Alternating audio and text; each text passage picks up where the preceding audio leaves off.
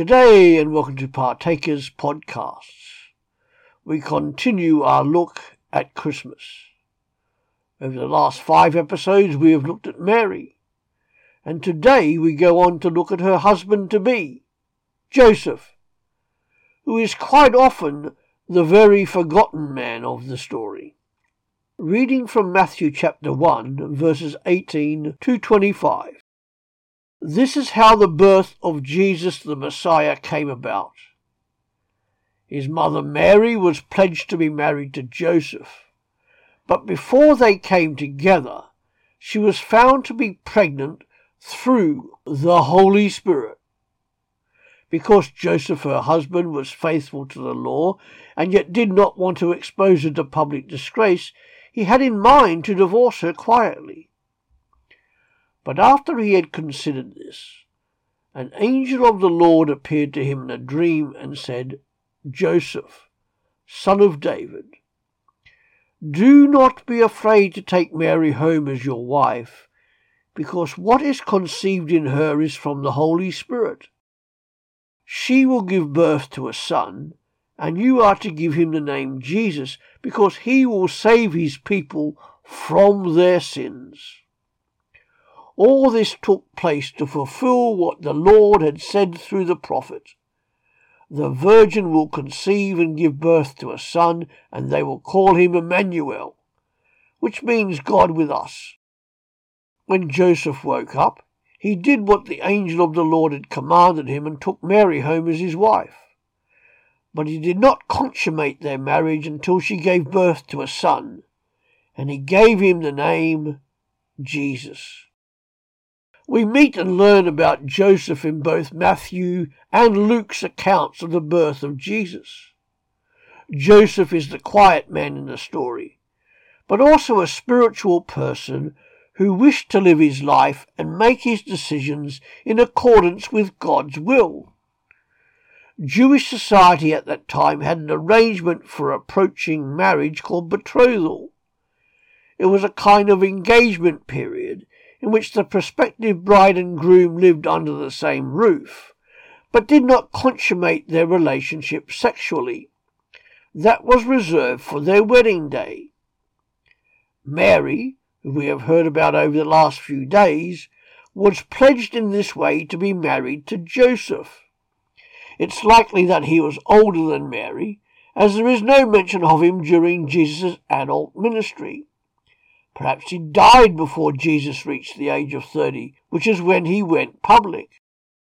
It is something upon which we can only guess and speculate. The silence of Joseph is deafening. Joseph's role was secondary to Mary's.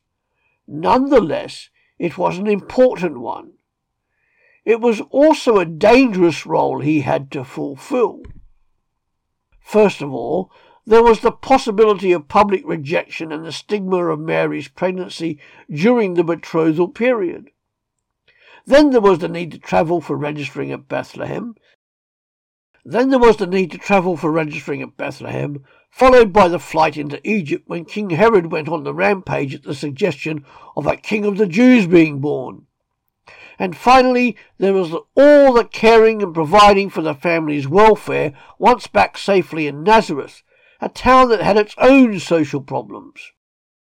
Sometimes Joseph is called the caretaker father of Jesus, given the responsibility of protecting and providing for God's Son for as long as was necessary. Joseph had some very fine spiritual qualities, and the one we look at now is that of sensitivity. In the first place, Joseph was sensitive to Mary's needs.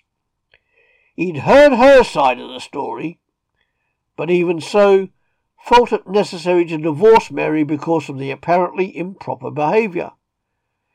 But he didn't want to expose her to public disgrace, being, as Matthew puts it, a righteous man. Being righteous can sometimes carry a hard edge to it, but not with Joseph. With him it carried a sensitive understanding of Mary's situation. That may suggest that he wanted to believe her story, but had no way of verifying it. Whatever, Joseph was clearly sensitive to Mary's needs. He was not consumed with the selfish and self-justifying attitudes that characterize so much marital and premarital discord in our own day. Joseph was also sensitive towards receiving and responding to God's messengers. Beyond that, sensitive to the Lord himself.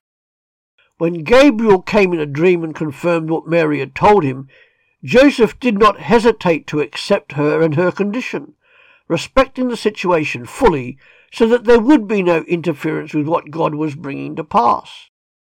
His sensitivity is described in this way. He took Mary home as his wife, but had no union with her until she gave birth to a son, and Joseph gave him the name Jesus. It is interesting that most of Joseph's guidance came through dreams. Clearly that was right for him in God's will. But the only certain way to know God's will for our lives is to be familiar with the teaching of Scripture, letting experience confirm it in practice.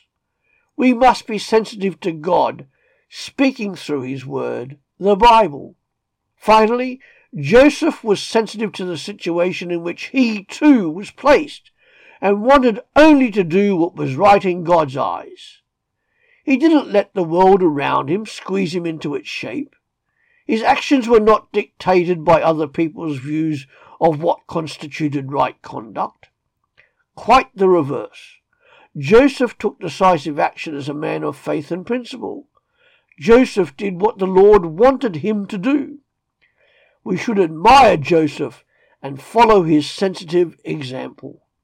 We have much today to learn from this quiet man of the gospel. That's it for today. In our next podcast, it's Christmas Day, and so therefore we look at Jesus. Thanks for coming to Partakers Podcasts. Come back every day to www.partakers.co.uk, where there is a podcast available to you to help you as a Christian in the 21st century. Our books are also available at www.pulptheology.com and all Amazon sites. See you later.